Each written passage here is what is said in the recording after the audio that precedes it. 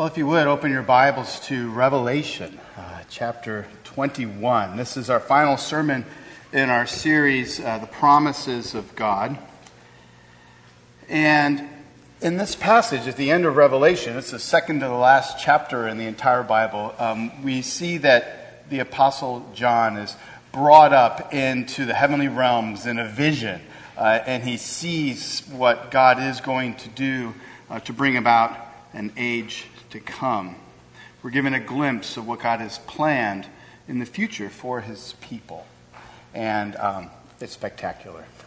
Let's read Revelation 21, verses 1 through 8.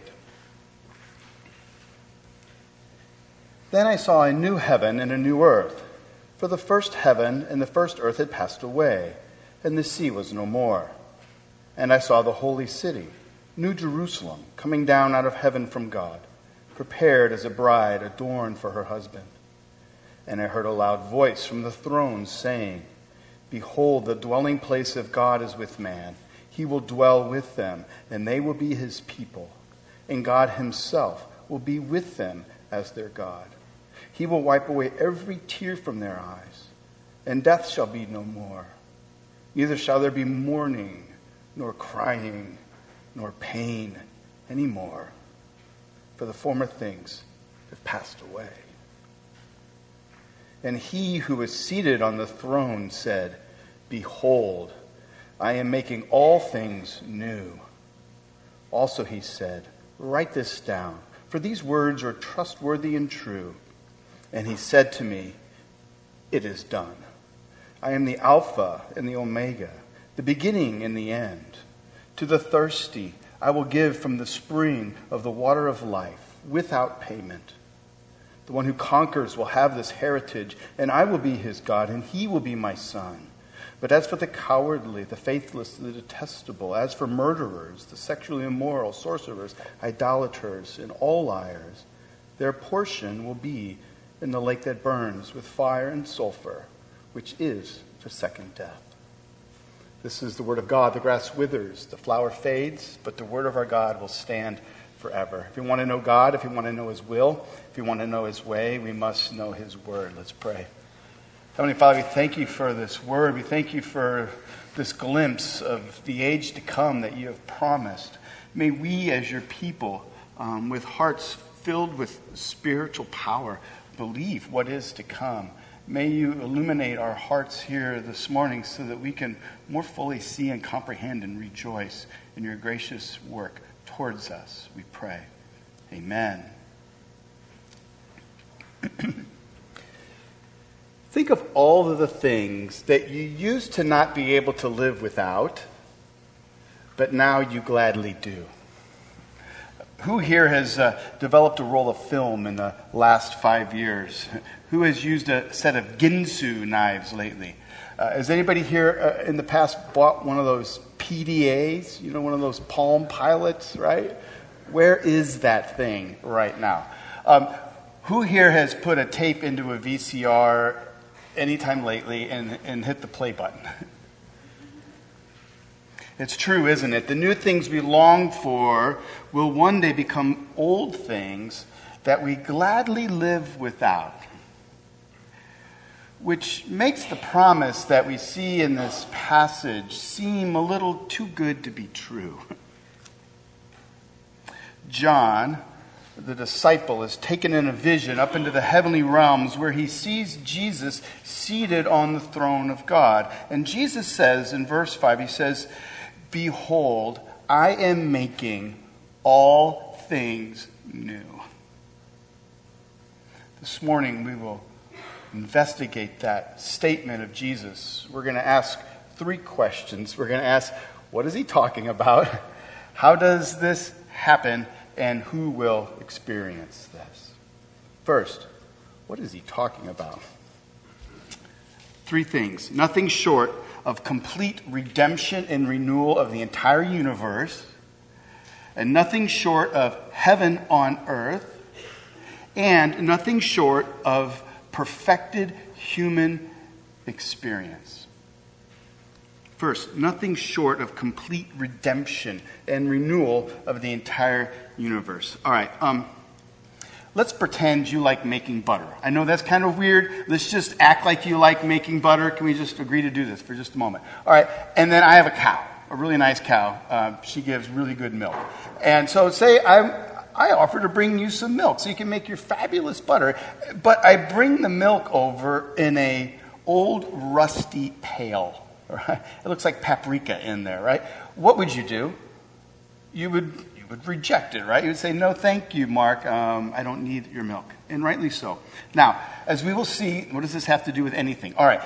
As we'll see later in this sermon, we're going to see that God is going to create his people or recreate his people with Jesus-like resurrected bodies, pure and holy and powerful and good. But if he does that, he cannot place them on the same old earth. That would be like putting fresh milk in a rusty pail. God has promised here nothing short of the complete redemption and renewal of the entire universe. First, let's affirm something. God's earth is good. When he created it, what did he say after creating all things? He says, behold, it is good. Even after Adam and Eve rebelled against God, God's creation is to be seen as good. But we also must recognize that it is also fallen, it's corrupted, it's cursed. We live in a world in which tow trucks need tow trucks. This past week, I'm not joking, Josh can affirm it, all right? I'm like, look, Josh. I think he just barely caught the end of it. But here's what I saw, at least.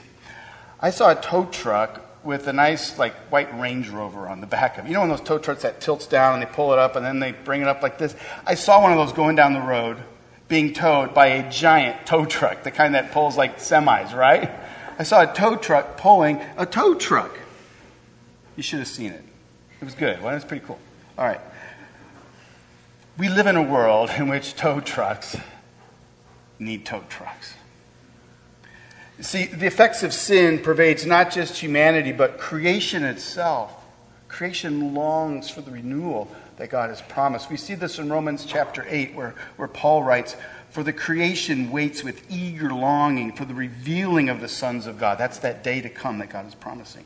It says, for the creation was subjected to futility, not willingly, but because of him who subjected it, in hope that creation itself will be set free from its bondage to corruption and obtain the freedom of the glory of the children of God. And then check this out. For we know that the whole creation has been groaning together in pains of childbirth until now.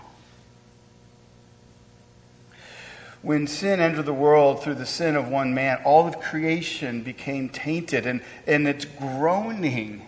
What is creation groaning for? Resurrection, redemption, renewal that God has promised through Jesus Christ. That's what Jesus promises here in this verse. In verse 1 he says, then I saw a new heaven and a new earth, for the first heaven and the first earth had passed away, and the sea was no more. The first earth, that's this earth here and now. And Jesus says there's a day coming when it will pass away, it will die. And when it dies, it comes back resurrected, a new heaven and a new earth. It'll be a world, though, without the ravages of sin. That's likely what the phrase means in our passage where it says, and the sea was no more. Ancient people associated the sea with evil and chaos. And so what Jesus is promising here is that with the removal of evil and chaos, there will be nothing left in God's good creation which could threaten or taint anything of God's goodness that he has in plan for that day. You know, God will not put milk in a rusty pail, right, so to speak.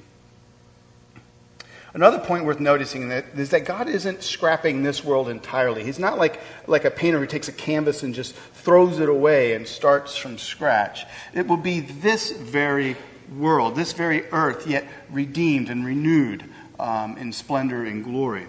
Consider this quote from Edward Thurneson. Here's what he says. The world in which we shall enter in the parousia, or the return of Jesus Christ, is therefore not another world. It is this world. This heaven, this earth, both, however, passed away and renewed. It is these forests, these fields, these cities, these streets, these people that will be the scene of redemption. At present, they are battlefields full of strife and sorrow of the not yet accomplished consummation. Then they will be fields of victory, fields of harvest, where out of the seed that was sown with tears, the everlasting sheaves will be reaped and brought home. God is making all things new. God has promised nothing short of the redemption and the renewal and the entire cosmos. He's also promised us nothing short of heaven on earth. Those of you who are a little bit older will remember the Reese's Peanut Butter Cup commercials from the early 80s. You remember the one where the guy is walking along down the city street and he's got his Walkman on, right? Where's your Walkman, by the way? I don't know. He's got his Walkman on and he's just, he's eating on a big old candy bar, chocolate candy bar. He's walking along. And then coming the other way is a woman walking down the street. She's got her Walkman on as well. And she's carrying what all women carry when they walk around the streets. It's an open jar of peanut butter,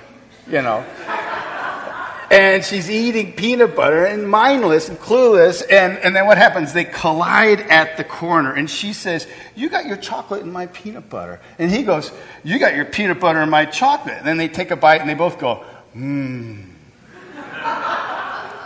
It's a marriage of two good things, chocolate and peanut butter. In verse 2, God promises the marriage of two great things, heaven and earth. We see it in, look at verse 2. "And I saw the holy city, New Jerusalem, coming down out of heaven from God, prepared as a bride adorned for her husband." You got your heaven on my earth. You got your earth on my heaven. All right, maybe I pushed that illustration a little too far. You get the point, though, right? Somebody's going to want a Reese's cup at the end of this day, I'm thinking. God has been preparing his people for this day. The imagery is that of a bride being beautifully prepared by her future husband for her wedding day. Ever since man first walked the earth, ever since that very first sin and rebellion and turning away from God, God has been redeeming and restoring a people unto himself. Currently, where are all those people who have died? Where are they? Well, their bodies lay in the ground, but their souls are in the presence of God Almighty. And they are experiencing joy upon joy upon joy. But one day, God will say, "Today's the day." And in the twinkling of an eye, this will all usher in. He will recreate heaven and earth, and he will bring heaven to earth. And his people will be raised from the dead in new and glorious bodies to dwell forever. Heaven is coming to earth. It should blow your mind. It's not often what Christians really think about. Often Christians think, well, heaven's just some place where you go and you hang out. It's kind of boring, and you're just like this. You don't even have a body anymore. You're just some spirit floating around. That's not what God has in store. Heaven comes to earth. And John tells us more than just heaven coming down. God himself is coming down to be with his people. Look at verse 3. "And I heard a loud voice from the throne saying, 'Behold, the dwelling place of God is with man. He will dwell with them, and they will be his people, and God himself will be with them as their God.'" God himself, it's emphatic. He's trying to make a point. It says it's just God himself is coming down to be with his people whom he loves and cherishes, that he has redeemed with such costly redemption. He's coming down to be with them. Now, there's some people today who aren't all that excited about even being near to God, right? "I'd rather laugh with the sinners than cry with the saints. The sinners are much more fun," or so they say, right?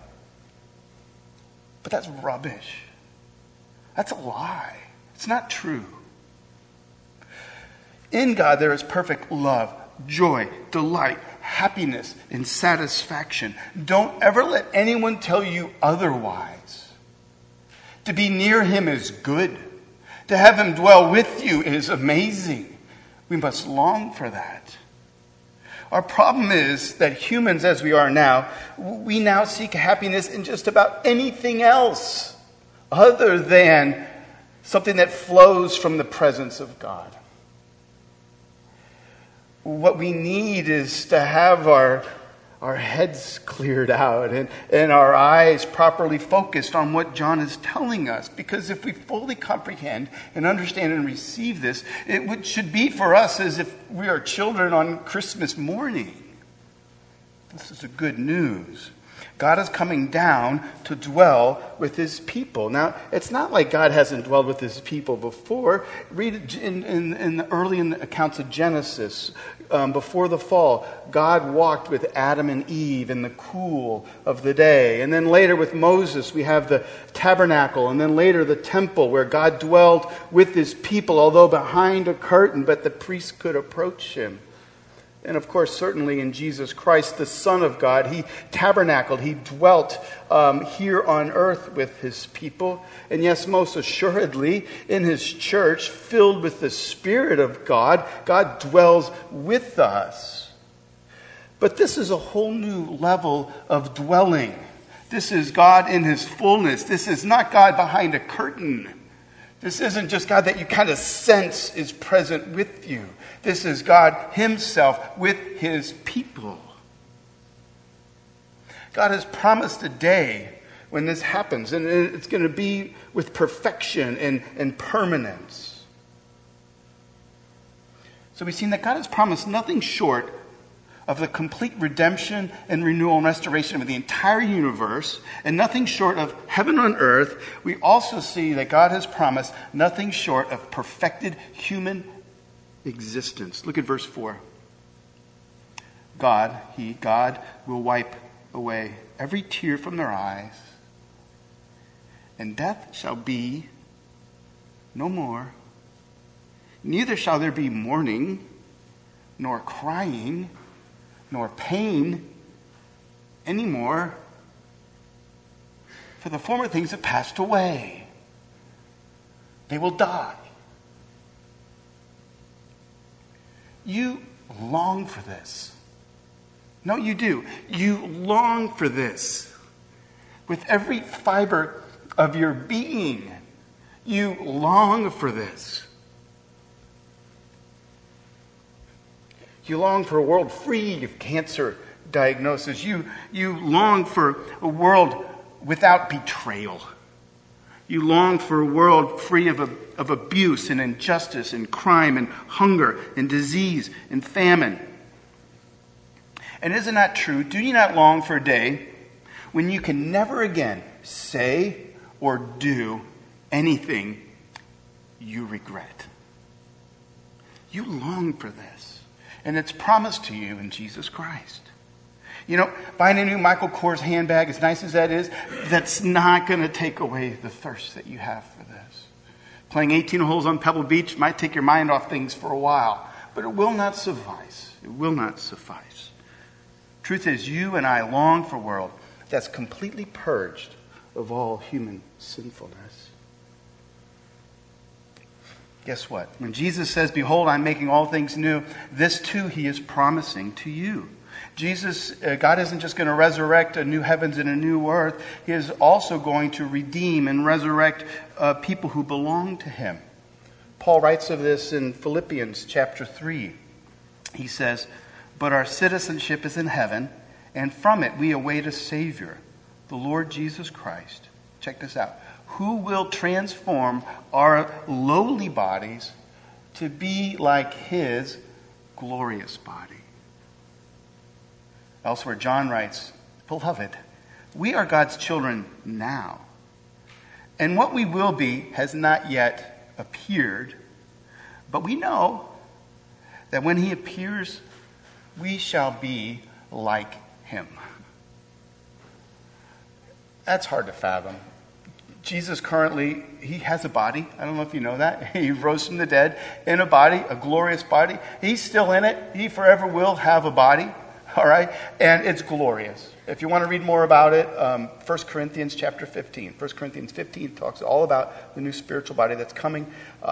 There's a book on the book table by Randy Alcorn called Heaven. Great book. Read that. Order N.T. Wright's book, Surprised by Hope by N.T. Wright. Amazing book on this. Not enough time to go into it. But Anyway, understand this. God's ultimate goal for his people isn't that we be separated from our bodies, that we would like forever float around in some ethereal, bodiless, just spiritual, heavenly bliss thing. Yes, if you died today, your body would be laid in the ground, but your spirit would be present with Christ, with the saints in heaven.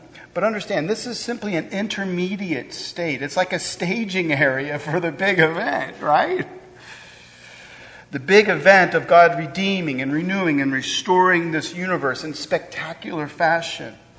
And then reuniting our redeemed Holy Spirits now, incapable of even a sinful thought, with new bodies that are uncorruptible and cannot decay. And he's going to unite them together and bring us to earth, and he's coming down. That's it. That's pretty amazing.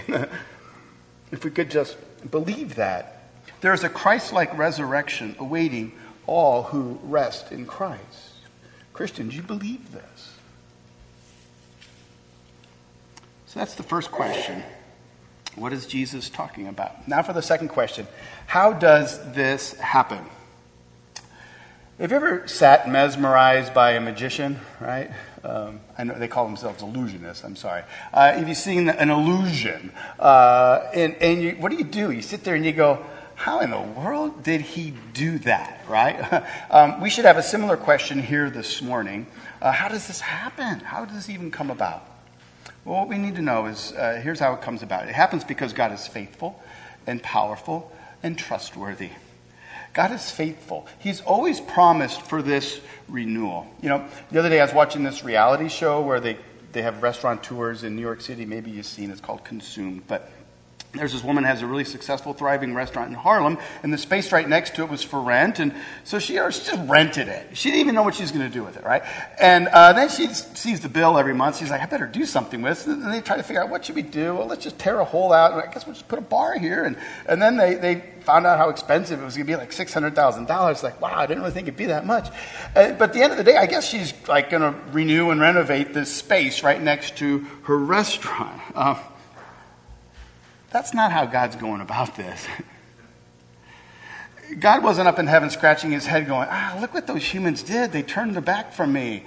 They fell into sin and brought all this chaos into this world. Now what am I going to do? Oh, no. God knew that human beings made in his image would do this. He knew it was coming. He had also planned and provided for the day in which he would fix all things. God is not operating on a plan B. This is been his plan from the beginning of time. God is faithful, therefore, to bring this about. God is also powerful to bring this glorious future into reality. In fact, from God's perspective, this has already happened. Look at what we read in verse 6. And he said to me, it is done. I am the Alpha and the Omega, the beginning and the end. It is done. From Jesus' perspective, right now in heaven, it's a done deal, right? Alpha, that's the first letter in the Greek alphabet. Omega is the last. Jesus is saying, I'm the A to the Z. I'm the beginning and the end. Christ holds time in his hands. You and I, we are locked inside of time. The tick-tock of time is inescapable for us. We are finite creatures. But God is infinite. The tick-tock of time, he created that. A question I'm often asked is, well, then who created God?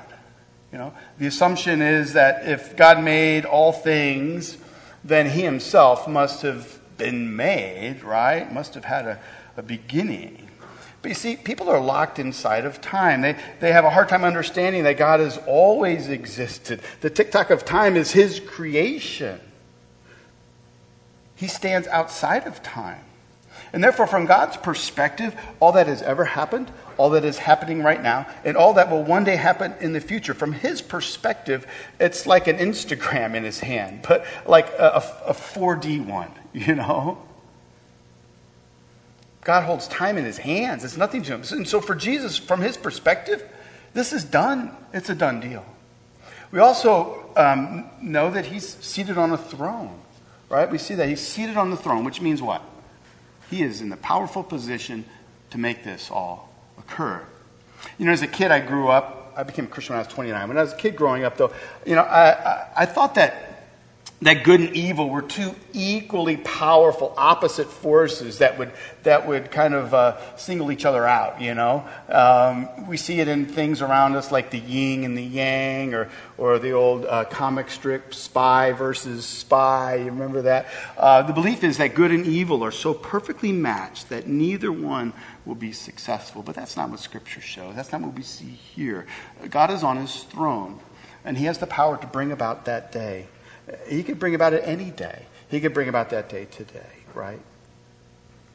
Not only is God faithful and powerful, he's also trustworthy to bring this about. You know, Jesus knows our hearts. He knows that we doubt.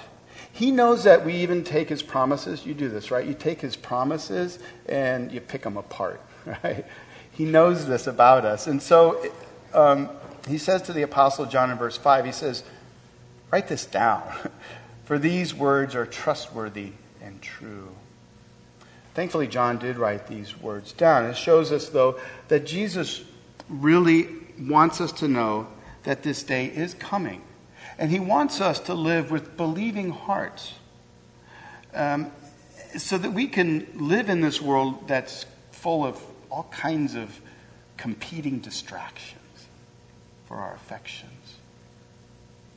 He wants his church to trust him. Jesus' words are trustworthy and true. So, how does this cosmic renewal happen? It happens because God is faithful and he is powerful and trustworthy. But perhaps you're saying, but Mark, really, seriously, how does he do this, you know? How does he take a broken, corrupt universe and breathe like perfection into it? How does he take dead people whose bodies are decomposed and like raise them from the dead and brings their spirit to them and cause them to live forever and thrive? How does he do that, Mark? I don't know. I don't know how he does it. But I do know he's done it before. Therefore, I know he can do it again.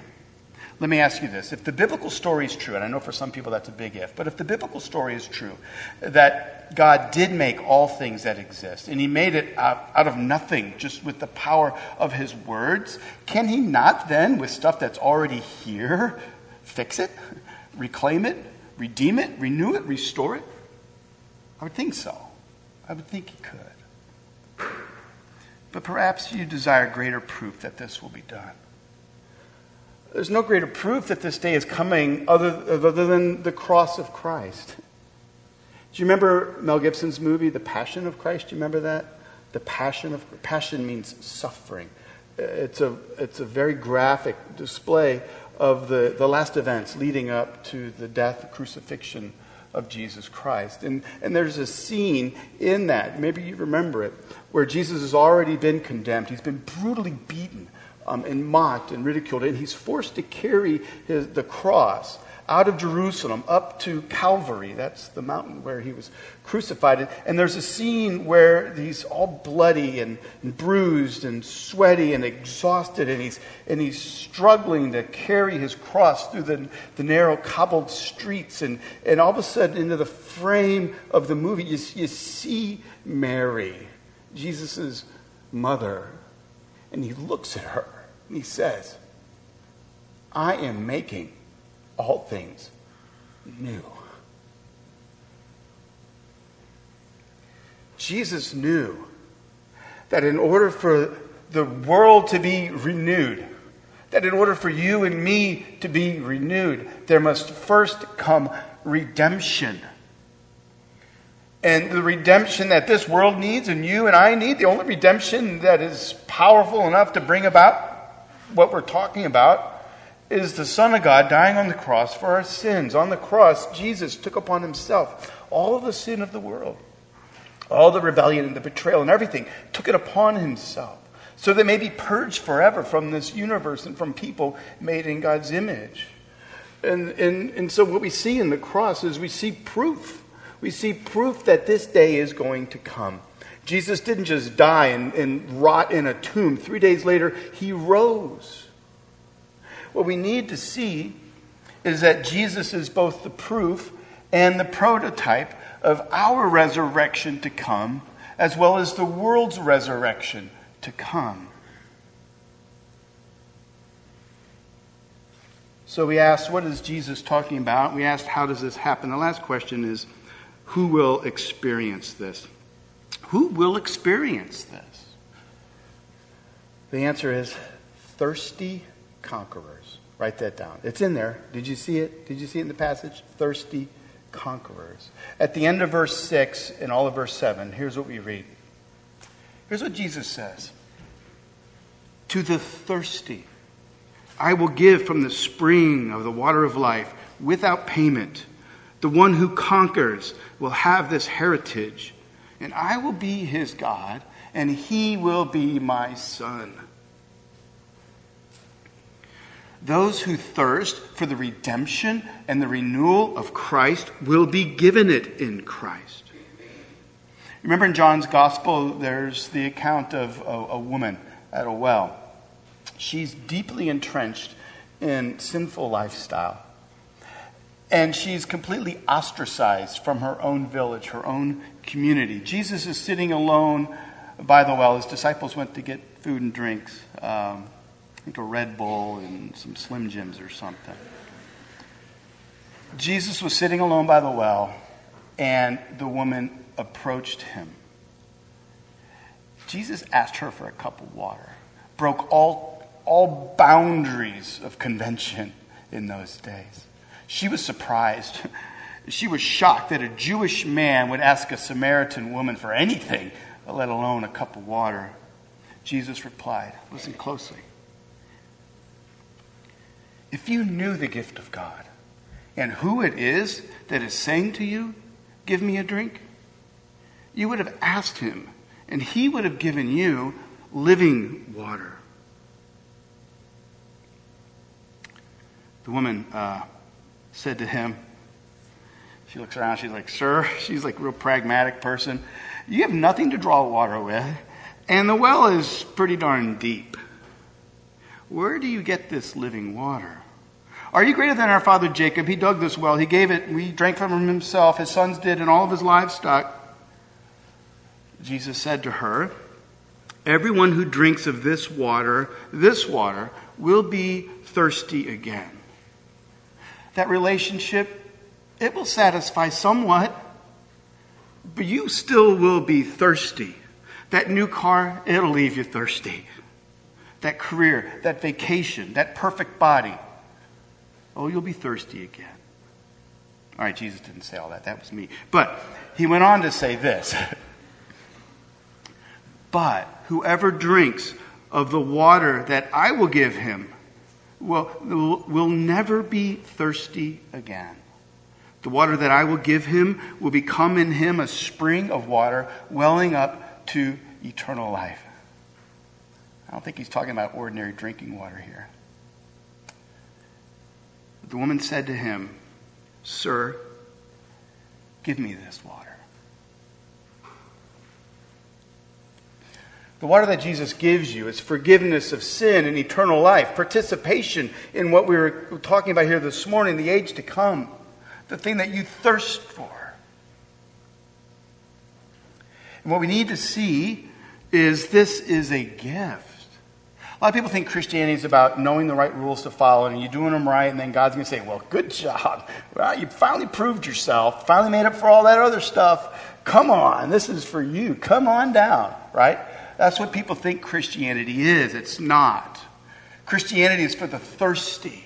It's for the people who know they cannot come up with a record good enough to enter into heaven. It's for people who know even on their best day they still fall short and are selfish. It's for people who are thirsty. And Jesus says, to the thirsty, I will give. Salvation is a gift for those who are thirsty. And to emphasize the point, you see what he says? I will give from the spring of the water of life without payment. Just so long as you know. I mean, I'm giving it to you, and it's not going to cost you anything. To all who see their need, to all who thirst, to all who turn in faith to Christ, he gives the water of eternal life without payment. It's grace. It's a gift.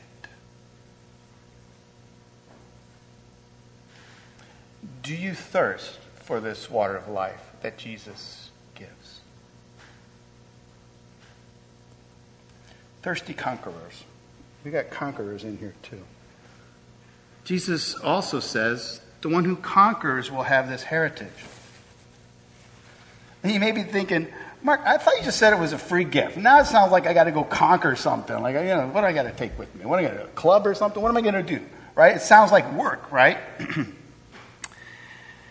Understand this. The context is Christians in the first century AD suffering through great persecutions and trials, having all kinds of things around them that would lure them away from following Christ and trusting in Him. Homes are being stolen. Difficult times. As we saw a few weeks back, God actually uses those trials and hardships in our lives to test our faith, but also to transform us more and more into the likeness and image of His Son. Children of God experience these trials. These trials are made to prove your faith genuine. But it's easy to say, I'm a follower of Jesus when everything's, on a sunny day like today, right? But when the world caves in on you, that's when the so-called Christians give up. Conquering is for those who believe. We conquer in this life because our hope is rooted in another life. We conquer because we believe. And because we believe, we keep on keeping on until Christ returns or calls us home. But we're also conquerors because God makes us so. Romans 8. No, in all things we are more than conquerors through Him who loved us.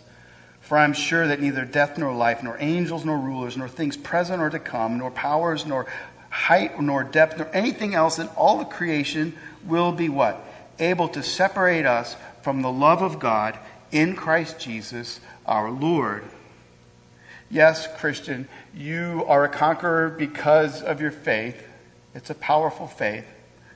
But ultimately, you are a conqueror because God is faithful towards you, to give you the grace that you need to keep on keeping on in the faith.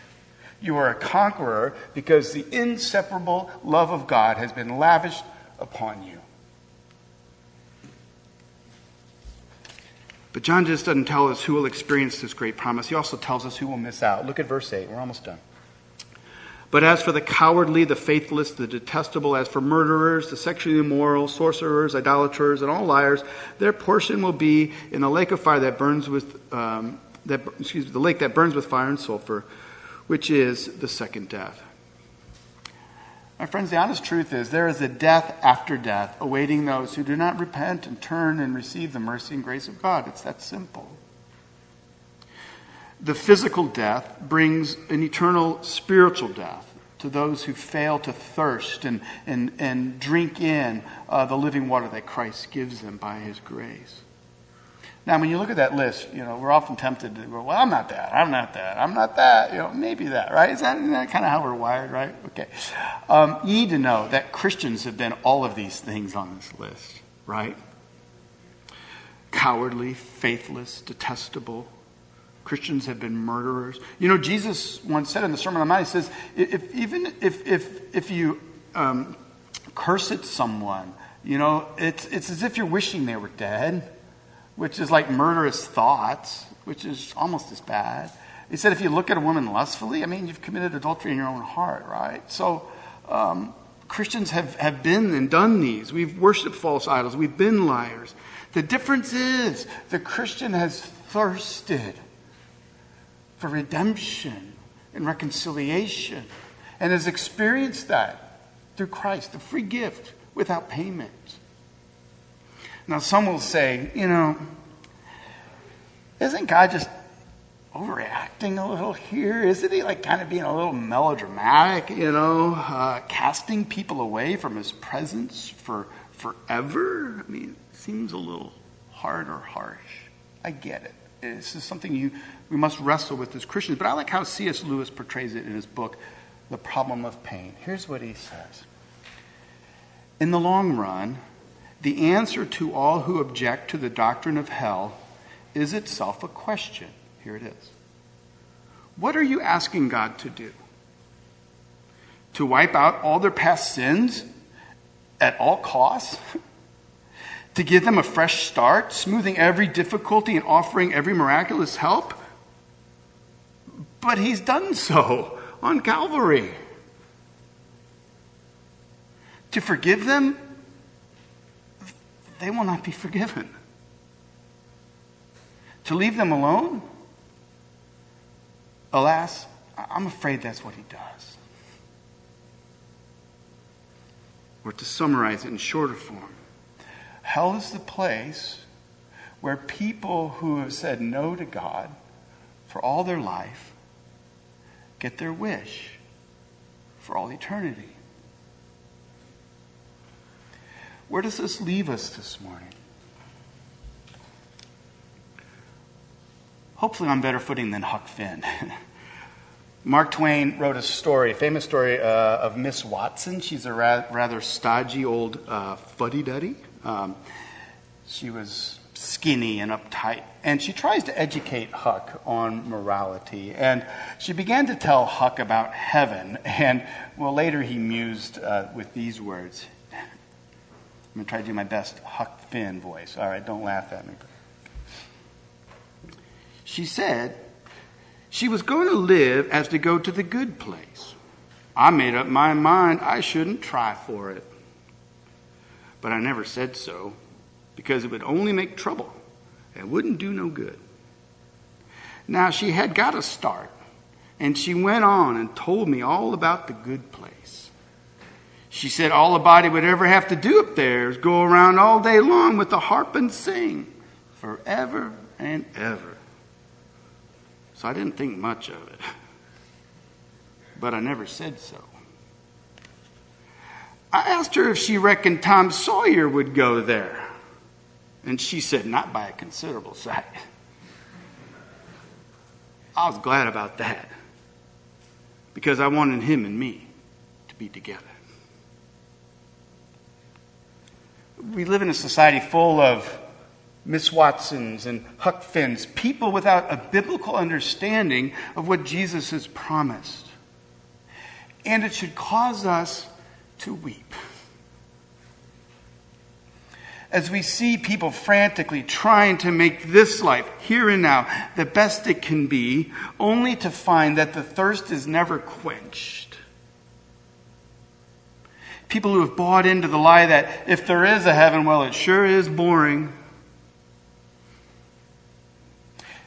We're surrounded by people here in the Hamptons who don't even know that the thirst that they're seeking to quench can only be satisfied by Christ and the living water he offers them. We should weep.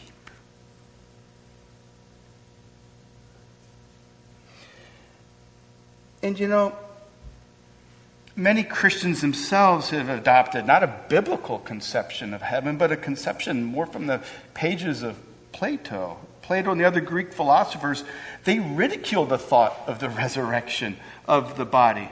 A physical existence was inferior.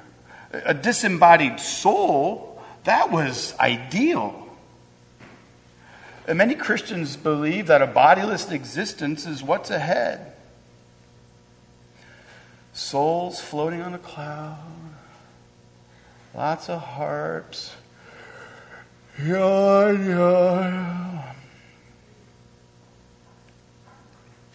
wonder so many Christians are enamored with life in the present. No wonder so many Christians' lives don't look any different from their unbelieving neighbors.